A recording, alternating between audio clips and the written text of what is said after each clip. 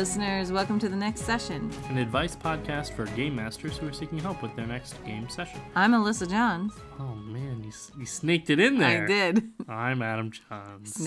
I snaked it in there? Yes. Like a rattlesnake? like a rattle. But like without warning, so no rattle? So like a silent snake. Ooh, ninja snake. Like a ninja snake. Okay, yes, I am the ninja snake. Okay. And this is my husband. What's the opposite of snake? I'm the loud hippo. Oh. I was just thinking snakes are small and thin and, hippo. And slithery, and hippos are all Stompy of not of those things. All of not of those things? Good night. All right. Yeah. Podcast over. Hey, you know what I realized? I have been playing Animal Crossing for an entire pandemic year. Oh, yeah, I guess that's true. It's different than a real year because it's a pandemic. It's a pandemic year, yeah. Yeah. It's an Animal Crossing year. Yes, exactly. And, I'm not gonna lie. I have done a fair amount of time traveling, mostly because I'm trying to farm the pagoda, and the only way you can get the pagoda is to talk to Gulliver, who lands on your island every once in a while, and you have to farm him, and I'm sure there's hack ways to do it, but that's how I know to do it, so I just keep time traveling to the same day.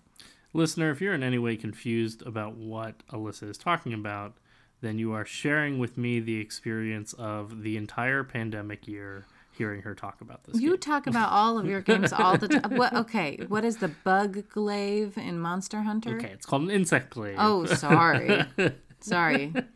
Excuse me. And the snore blaster? Snore blaster? No, what is it called? No. In The Little Mermaid? Oh, I don't remember. In The Little Mermaid? Well, she has the dingle hopper and then and what do they call the pipe?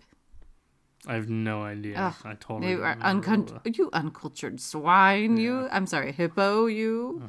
100%. Well, I was trying to make a joke with the hunting horn. Yeah. But instead of it's the snarf blaster. That's it. Found it. Snarf blaster. Yeah. It was buried in my memory banks, but I got it. Pulled it right out. Here you go. Wrapped it in a bow. Snarf blaster. I'm so glad you have that in there. All the useful things that you can have. You got that piece of knowledge hanging out in there. Hell yeah. I am ready for Disney and South Park trivia. Oh, yeah. And no other kinds of trivia. Yeah. That's about all I got, you guys. That's about. Sometimes I like to think of trivia questions for Disney and South Park things and quiz myself in my head. Maybe you need to run a trivia night with just those trivia. In non-pandemic times, I would 100% do that. Yeah. If I could go into a bar as a guest trivia topic person and run South Park or Disney or both. South Park Disney. Yeah, a South Park Disney trivia. I would do it in a heartbeat, and it would be great. But instead, I guess we should do some D&D stuff. Yeah, we have some questions here. Our first next session help question comes from Thortron.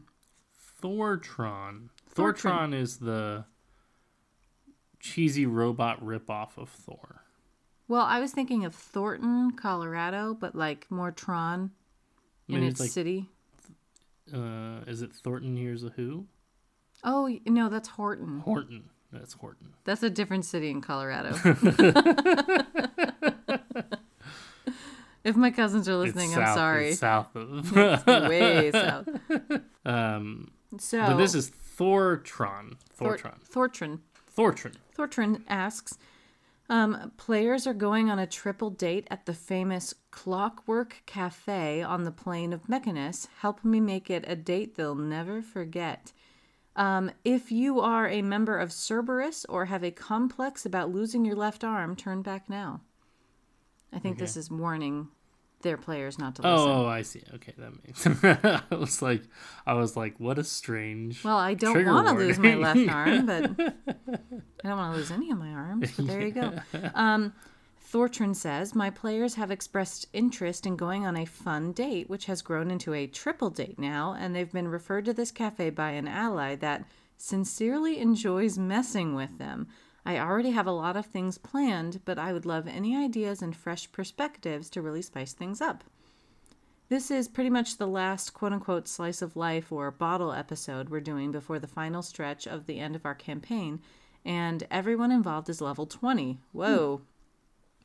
We have a wizard, a ranger, 2 eldritch knights, a druid, and a bard. That is a big party. Mm-hmm. 6. Woo. Why do you need 2 eldritch knights? Well, so when one is casting a spell and the other one can fight. And vice versa. Yeah. So as a group, they're stacked enough to handle just about any hijinks or complications I throw at them. I will be playing all 3 of their dates, so ideally the ideas don't involve too much of me having to talk to myself. So there's 6 of them, but there's only going to be 3 dates? I'm confused. Yeah, I'm a little confused too. So let's break this down. There is a cafe called the Clockwork Café. An ally that really enjoys messing with them has recommended they go there. In my head, it's like the restaurant at the edge of the universe. Sure. I don't know, kind of a thing. Like, go here, it's a touristy spot, kind of a thing. And it's on the plane of Mechanus, so I'm assuming there are like Modron waiters. Is it Mechanus or Mechanus? I think it's either. Yeah. Or either. Tomato, tomato. Yeah. Do they serve food on the plane of Mechanus? Well, that could be your first hijink. Yeah. Like the waiter takes your order and comes back with gears and lubricating oil, but not the fun kind. Yeah. The practical kind. Like that Futurama episode where they go to the planet of robots and they're like, oh, sure. Sir, can I offer you a hot resin? Yeah. A hot blast of resin. Or maybe the Modrons, when you order, they get your order wrong, or it's a chain of command. They have to like send it down the line, and they have no idea who the cook is because the first Modron only knows one thing, which is take order, and the second Modron only knows bring order to this guy, and the third, like, they have no idea. So it's like a game of Modron telephone? Yeah, exactly. Is what's going on there? And then that's an interesting idea. The bill, they could always round up the bill, and everything has to be split completely evenly. Like, you can't pay for anyone else's bill. You have to pay. Like, Modrons calculate money down to the 15th decimal point. Yeah, exactly. So you have to be very precise. Very, very precise in your money distribution. That could be kind of fun. I do think it's interesting that everybody here is level 20, which really changes the dynamic a little bit. Like, you really can't necessarily do something that is mechanically difficult because they would overcome that very, very, very quickly. Yeah, it has to be practical jokes in the form of the setting. What about these dates? Let's assume there are 3 players, because the other part of this is a little bit confusing, that it sounds like there's actually 6 players, but then the DM is playing 3 dates. 3 of the dates. And it says that they're triple date. Yeah, it's confusing. Thortron, do math better. So let's just assume that there are 3 players, and so they're playing 3 of the dates. Are the dates Modrons? Oh, that's a good question. Like, are these blind dates? Yeah. And they show up at the Clockwork Cafe, and they're all 3 different kinds of Modrons. Or whatever. They're female worker bots. Are you saying they're Modrons of the night? Ooh. They're from Hortron. That's terrible. I was gonna say that was the town that we made up that was south of. I know. I think that's terrible. I think it should have been a little bit more subtle. I think it should have been like Venus. I'm sorry, it wasn't subtle enough to repeat the same joke that we made earlier. Yes, we made that joke, but you just called their dates horrors, so I don't like that. Okay. Why are you laughing? Because you already made that joke. Yeah, but not about these fictitious dates. All right. Maybe the dates are I like the idea of blind dates. I don't know whether or not that's what's actually going on here. It says, my players have expressed interest in going on a fun date. Oh, maybe, what about instead of 3 dates, it's like a 3-headed. Oh, that's good. Like a 3-headed person. A 3-headed robot? Yeah. Or a robot that, like, keeps switching personalities. Sure, yeah. To, like, I am Datebot 3000. Oh, you look great. No, she did not. Are these just the robots from WALL-E?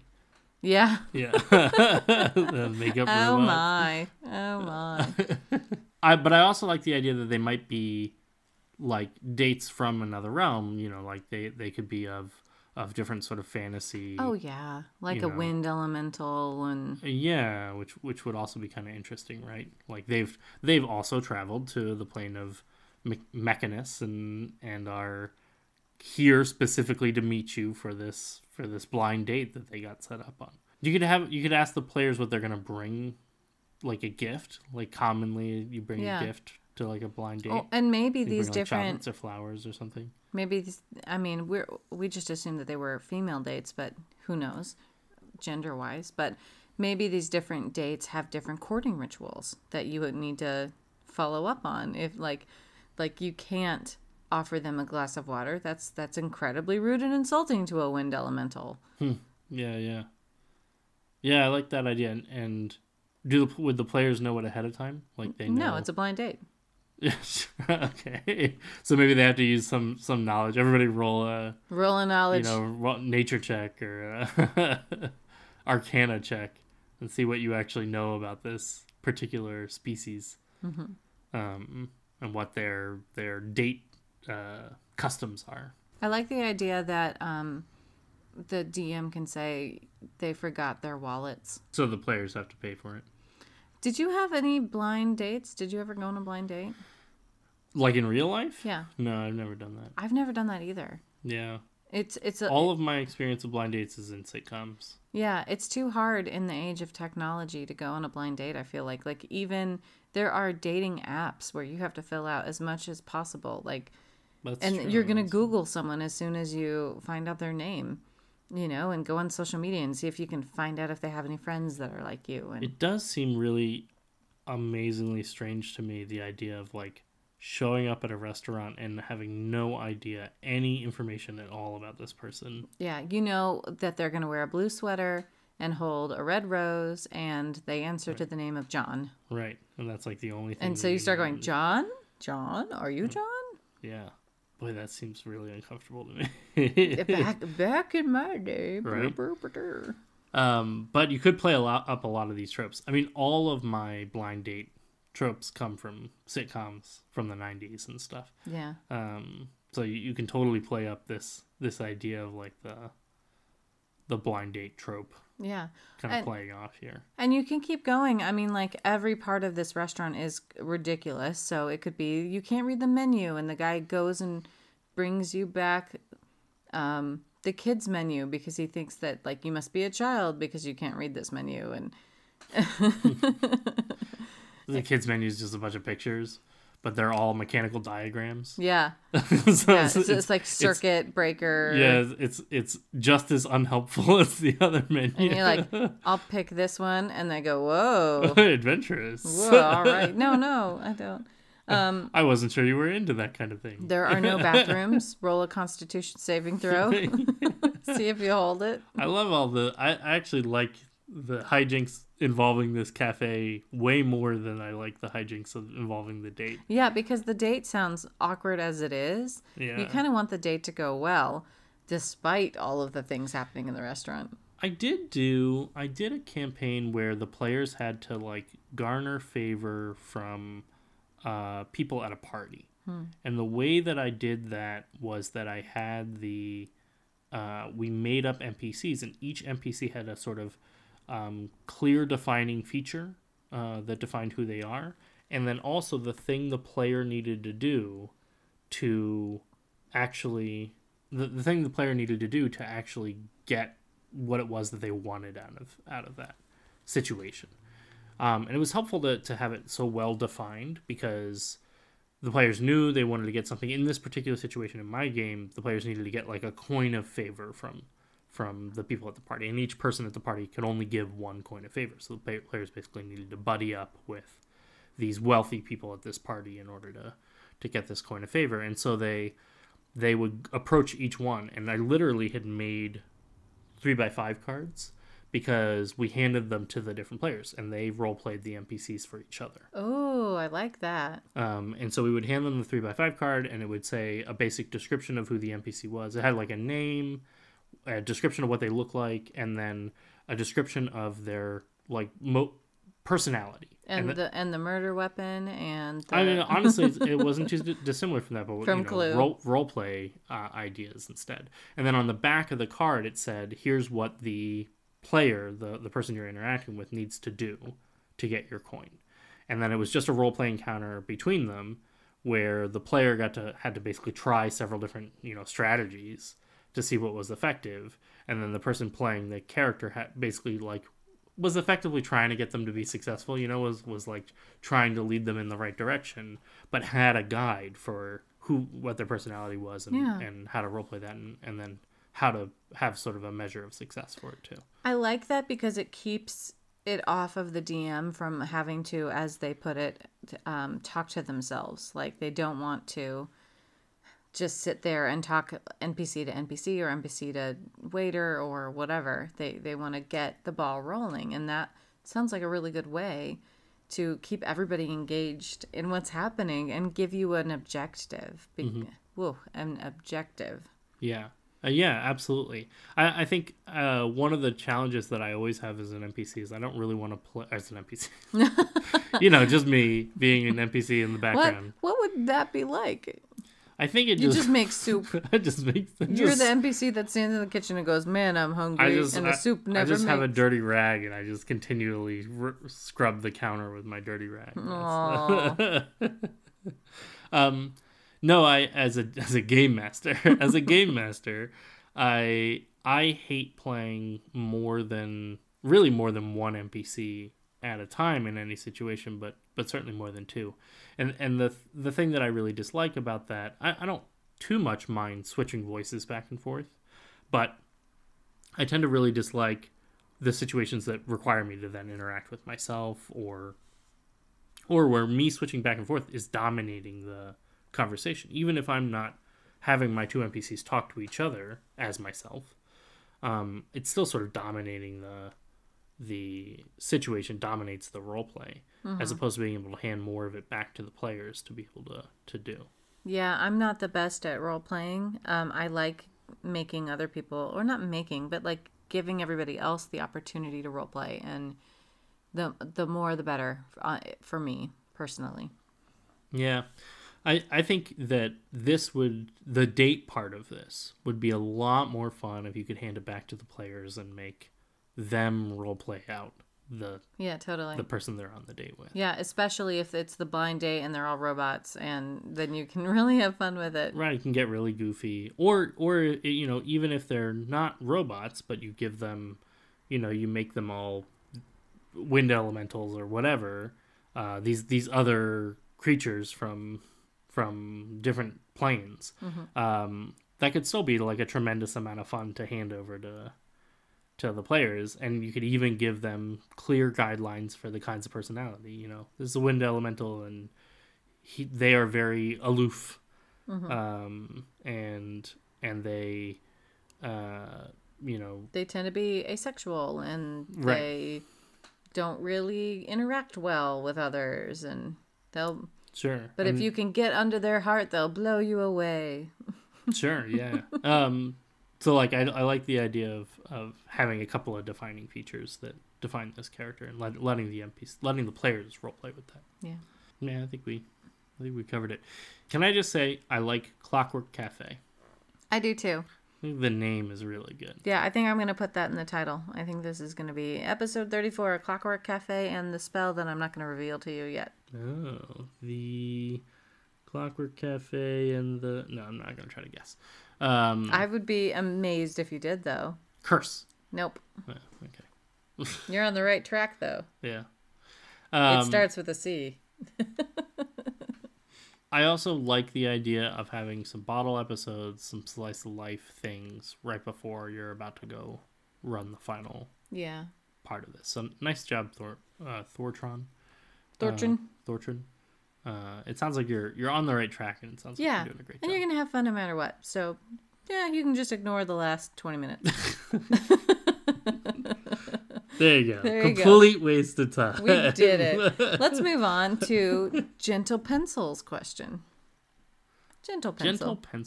Oh, Gentle Pencil. Oh. Gentle Pencil says, encounter ideas for a sentient dungeon? Okay. For my campaign's next story arc, I want it to lead to a dungeon controlled and run by a magical AI. Basically, a sentience from Mechanist that's bound to it. Bringing back the Mechanist. I know. This whole episode's a Mechanist. They didn't even know. They want them to sort of be like GLaDOS from Portal, and the dungeon itself is the physical form this creature took. However, I'm struggling with exactly what to put in the dungeons and how to run it that isn't just putting baddies into the rooms for the party to fight. So essentially, they're going inside of GLaDOS. Okay. And GLaDOS knows they're in there, and what are you fighting? Obviously, constructs, I mean. So let's toss out that GLaDOS, whatever's running this dungeon, maybe wants or needs you in there for some reason. Yeah, and it could be... And maybe could eject you at any time. It could be that they need you to get something that's jamming their system, and they're promising you treasure. It could be that you essentially are the hamster on the running wheel, and they need you in there for energy. You know. By the way, this is a side note. I know the woman who voiced GLaDOS. Well, yeah, that's true. Yeah. Ellen. We've met her. We rode an elevator with her. Well, not only that, but she has done a lot of theater in the Seattle area, and I have worked with her before. Yeah, very fun. Yeah, she's very, very sweet. So I certainly love this whole setup because this is really fun. I think personally I like the idea of like something jamming the system or some magic item or something like that that's like causing issue, and this GLaDOS house needs you to go in there and get it because it can't eject this thing. Yes. It needs you to do it, but it also like has plans to trap you inside forever. Yeah. So what you could play around with that is maybe whatever's causing problems for the GLaDOS house is also causing the house to not be able to control everything. Oh yeah, like maybe there's what is that it's like magical rust or something. Is there a magical rust? Well, it like instantly rusts your swords and items. Like a rust monster? There you go. There's a rust monster. Okay. Inside of the dungeon, GLaDOS, and is causing her terrible pain and also simulated pain, I should say, because, Sure. But also is causing problems and some of her systems are down. Mm-hmm. So now what you have is maybe a house that's out of control. And the house can be bigger on the inside than it is on the outside. Like Smart House from the Disney Channel. Like Smart House from the Disney Channel or the house from Eureka.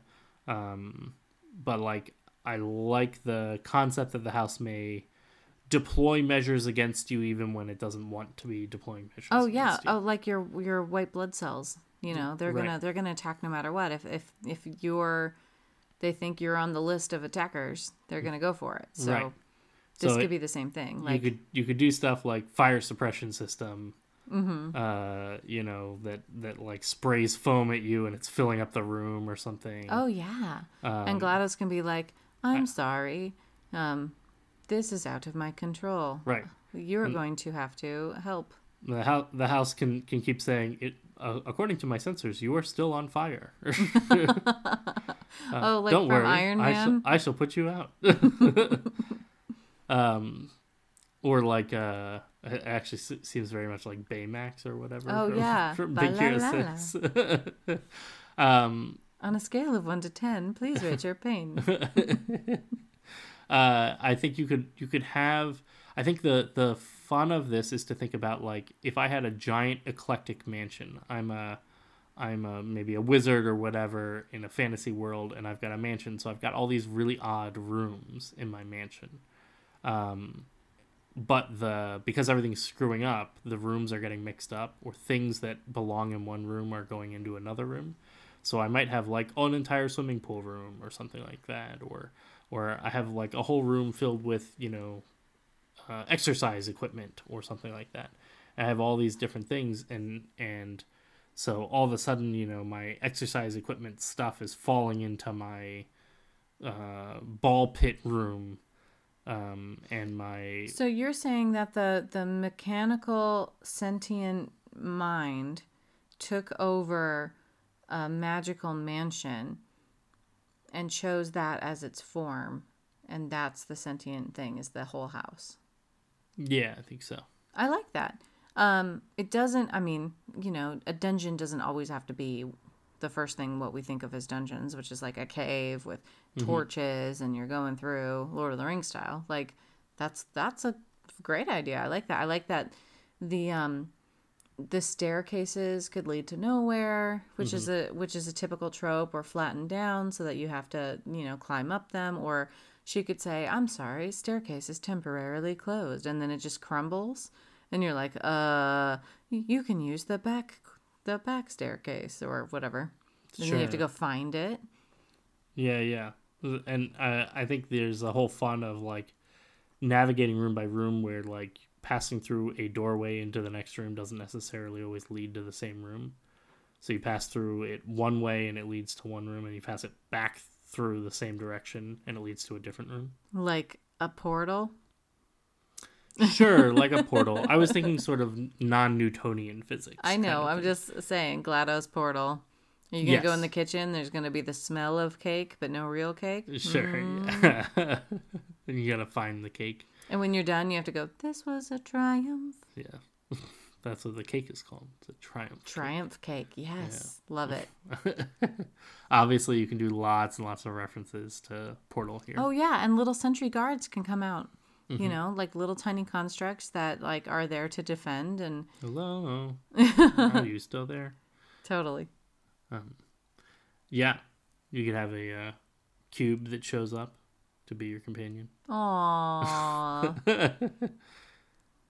Too soon. I still miss that guy. How much worse would it be in a Dungeons and Dragons game that you're doing a nod to Portal, and then you make a character, an NPC character, who actually talks to you, and his name is QB.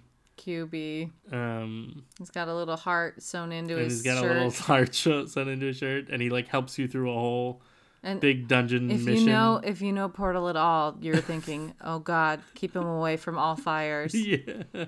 And then at the very end of the dungeon mission, you have to kill QB in order to pass through the next. Put him in the incinerator. Yeah. And he goes, "Please don't." No. He's saying, "Please do it.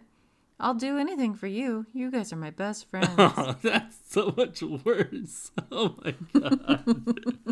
Oh, I want to do this campaign. Oh my goodness. Oh yeah, that's like that pulls at the heartstrings. Gentle pencil, you really aren't gentle, are you? QB the whole time is like, "It's okay. I forgive you." We in one of the games we had a Tommy Tim.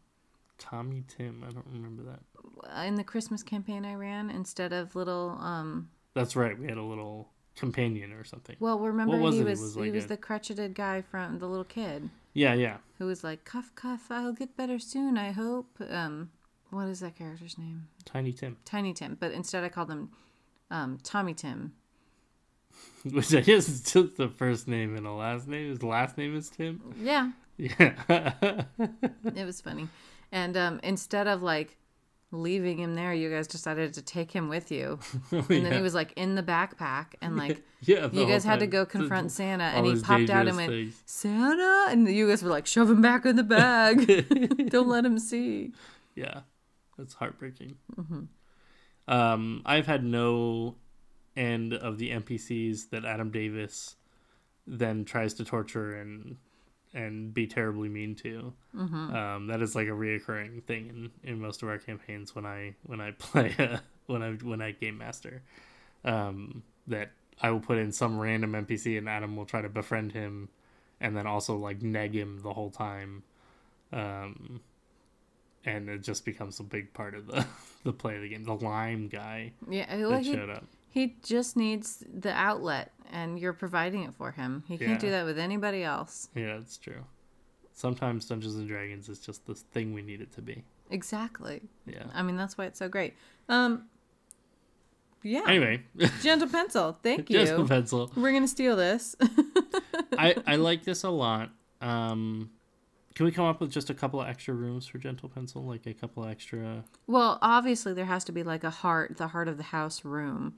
Oh, sure. That's what you're eventually getting to, right? Right. And so like the GLaDOS sentient character, this is where it's stored, essentially, the main CPU, the main place that it is. And you have to decide if you are, I guess, trying to kill it or trying to neutralize it from spreading into other houses or dungeons or whatever. It could reveal that the thing causing all the problems in the heart of the house is actually the wizard that created it. Oh, you mean that the sentient being just chose the wrong house. Well, took over the house, and then the wizard has been like crawling through ducts or whatever. Oh, and so what you find out is that the thing that's causing all the problems for the house is the wizard trying to escape. Is the wizard trying to escape because the house turned on him, and he's been trying to get out of the. Oh, I like that one. That's a good house one. that he created or whatever.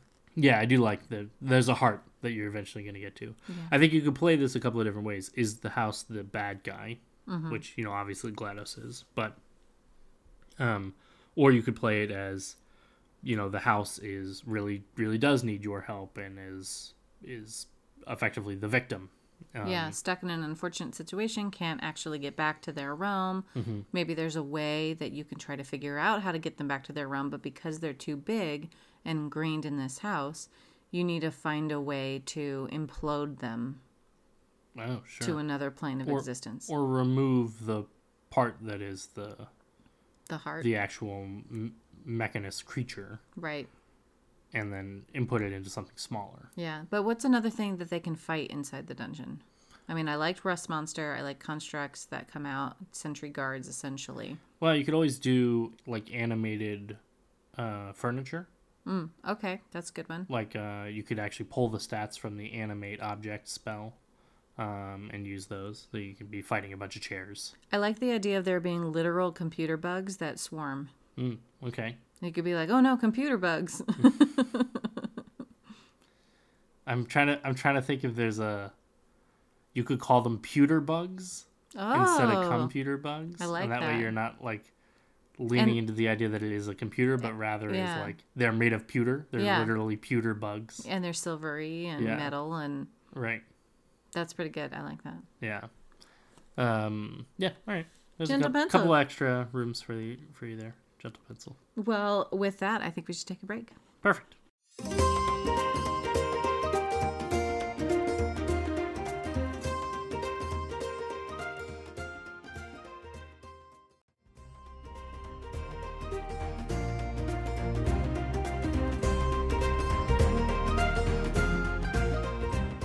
And we're back. Welcome back. How was your break? It was very good. How was your break? It was good. I made a little tiny replica of a pewter bug. What? That's amazing. It looks incredible. Thank you. It's so small. How did you get it so small? I'm really good with my tiny little fingers. Oh, that's incredible. I'm blown away. Thanks. Yeah. Is it made of pewter? Yeah. Oh, that makes sense. Mm-hmm. I made an entire robot. Please welcome Next Session Bot to help us, automate our next sessions. Hello, I am Next Session Bot. Obviously, I use my voice to help record all of the Next Session Bot's vocal commands. But I think you'll find that he's actually very good at coming up with next session help. That was sort of why I invented him. My policy is to create next session help in all circumstances. He's not great, but don't tell him that he's, just getting started. Okay, so Next session bot. What's our next question? How may I assist you? What's our next question? The next question is available. Oh my gosh, I'm so sorry, everybody. I don't think Next Session Bot understands at all what is going on.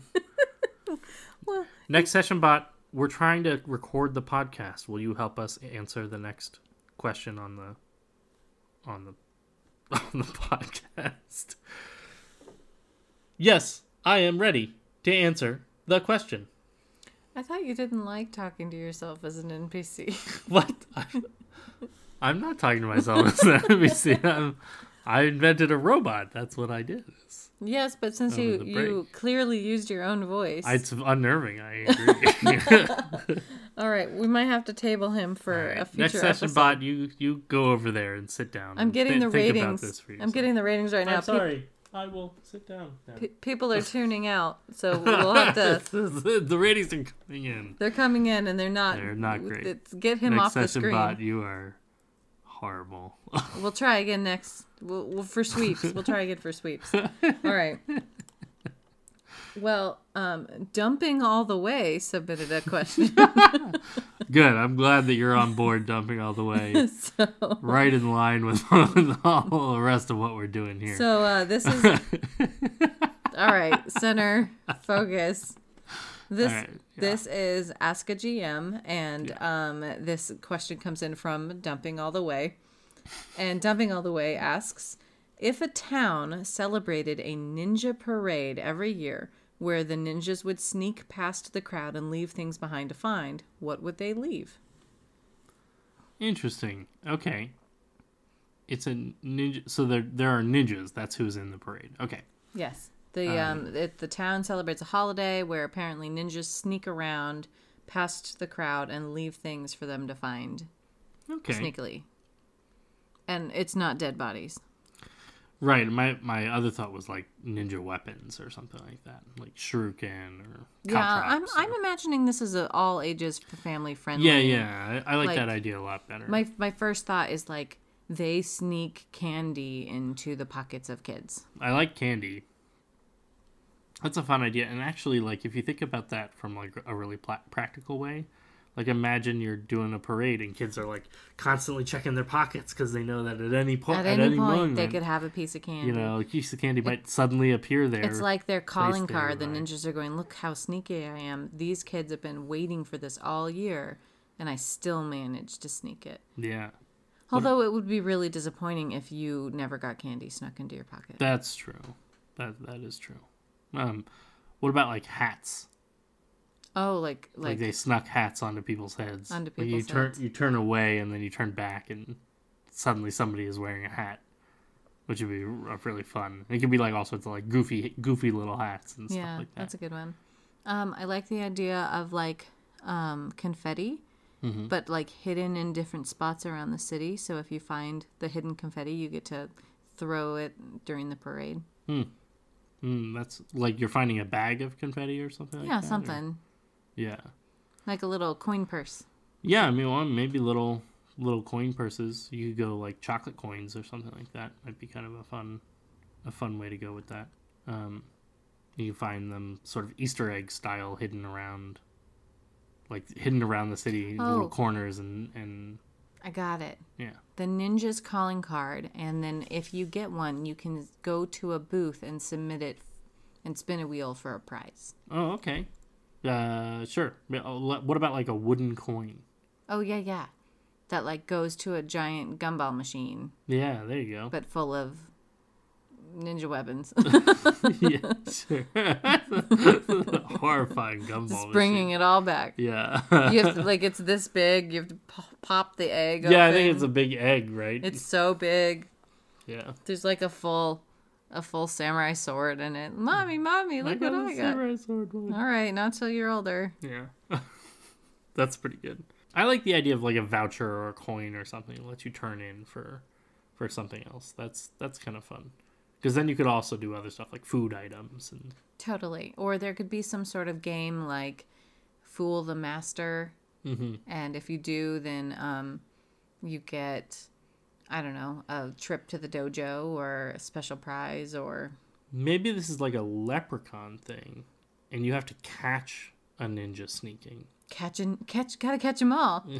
Catch a ninja. So if you can catch a ninja and like tag them or something like that, then they have to give you a present. Okay. But they're so sneaky that they're hard to catch. This whole holiday, there aren't any actual ninjas. People just go, oh, I think that was a ninja. The whole thing. Oh my gosh. It's just a regular parade, but people constantly think there are ninjas around that nobody ever sees. Mm-hmm. That's actually amazing. It's pretty funny, right? Yeah. The little kids, like the parents know, but the little kids are like, I think I saw a ninja, better be good. Yeah. That's pretty great. You gotta be good on Ninja Parade Day or you won't get any candy hiding in your pockets. Yeah, that's pretty great. Hey, that's it. There you go, dumping all the way. Dumping all the way. I like the cut of your jib. Yeah.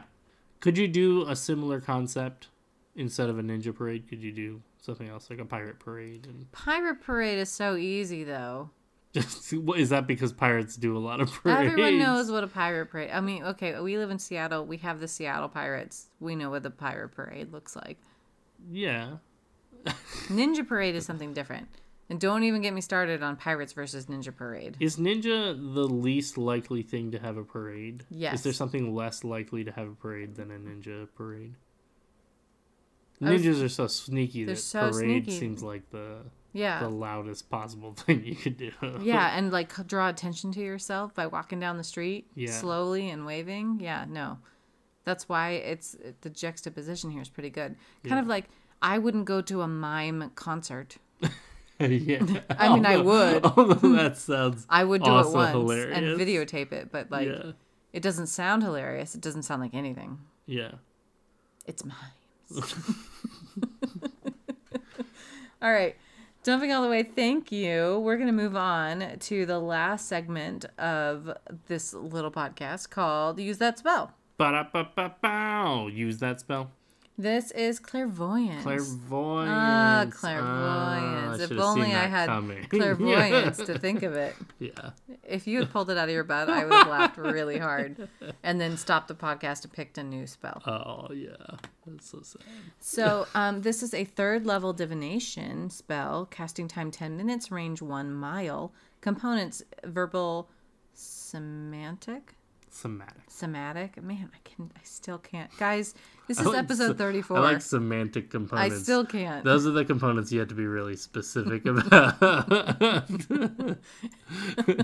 And the material is a focus worth of at least 100 gold pieces, either a jeweled horn for hearing or a glass eye for seeing.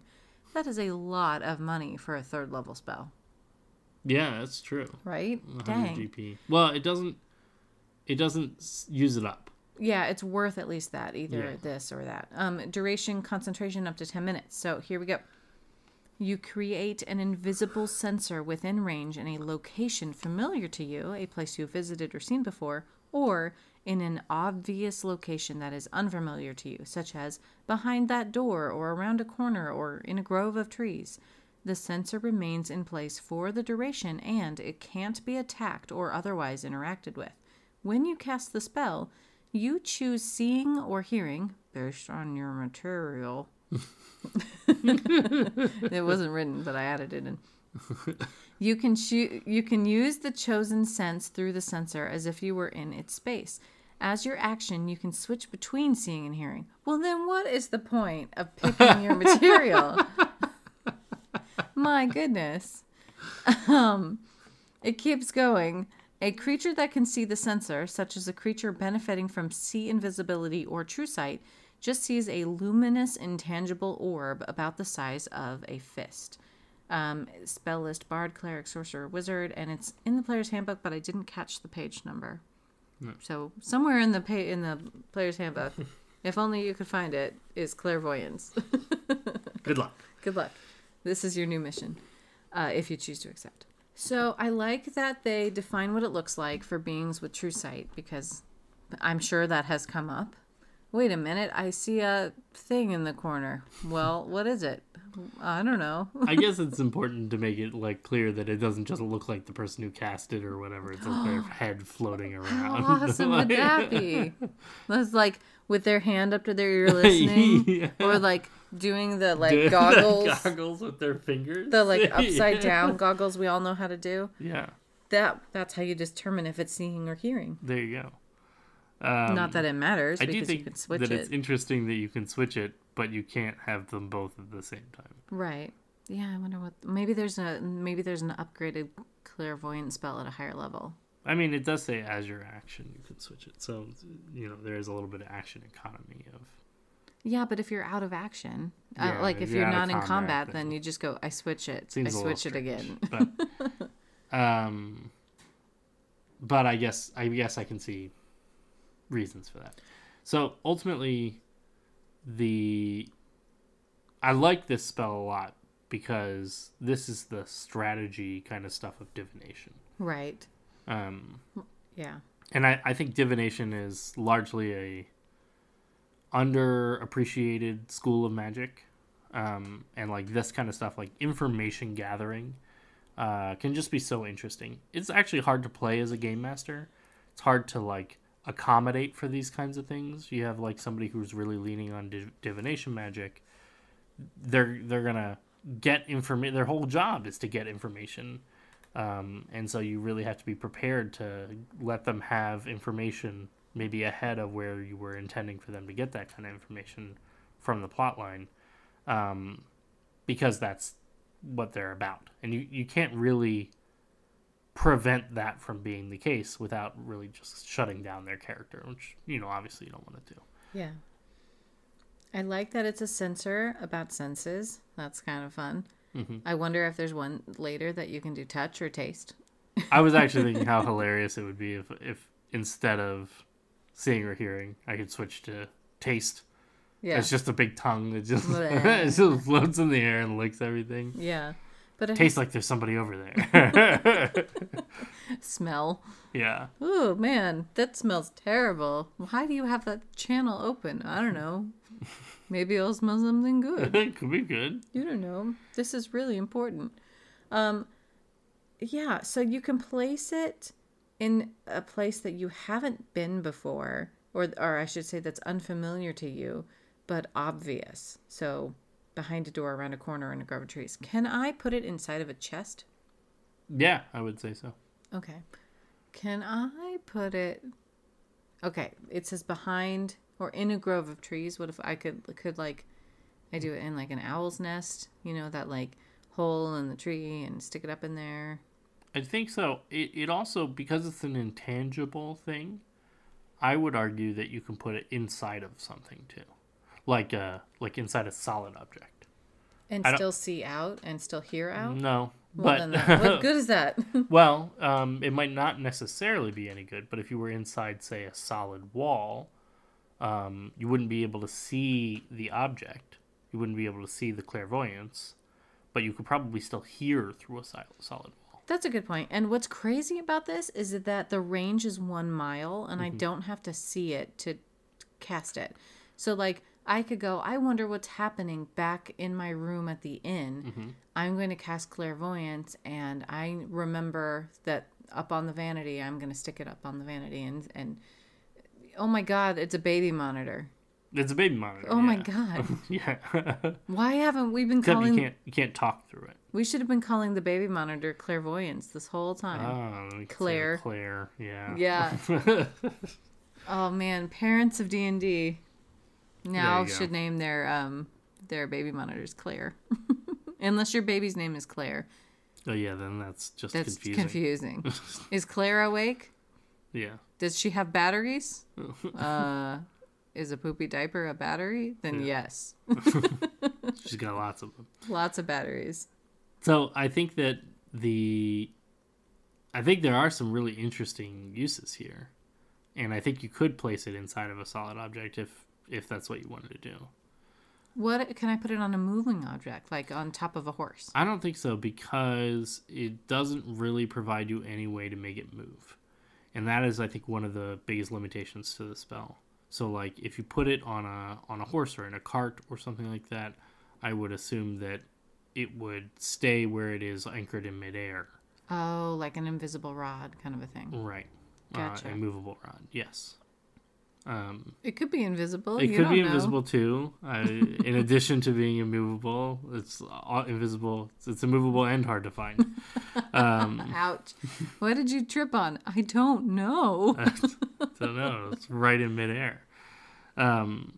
So I do think that it's probably anchored to, the planet or whatever. I would want me to be able to choose whether you can see it or not. I know it says it's invisible, but it also says like true sight people can see it and they describe what it looks like. Like I would argue that if a bartender, I want them to know that I'm listening in. I could see some usefulness for being able to have a code of like, I'm going to make a clairvoyance bubble in the corner so you know that I can hear you. Yeah, I think that's a cool idea, and I think I would allow for that. Obviously, it doesn't describe that in the spell. Right, and it only lasts for 10 minutes, so, like, you do have to think about, like, how it's not an open gateway to my room at all times. Right.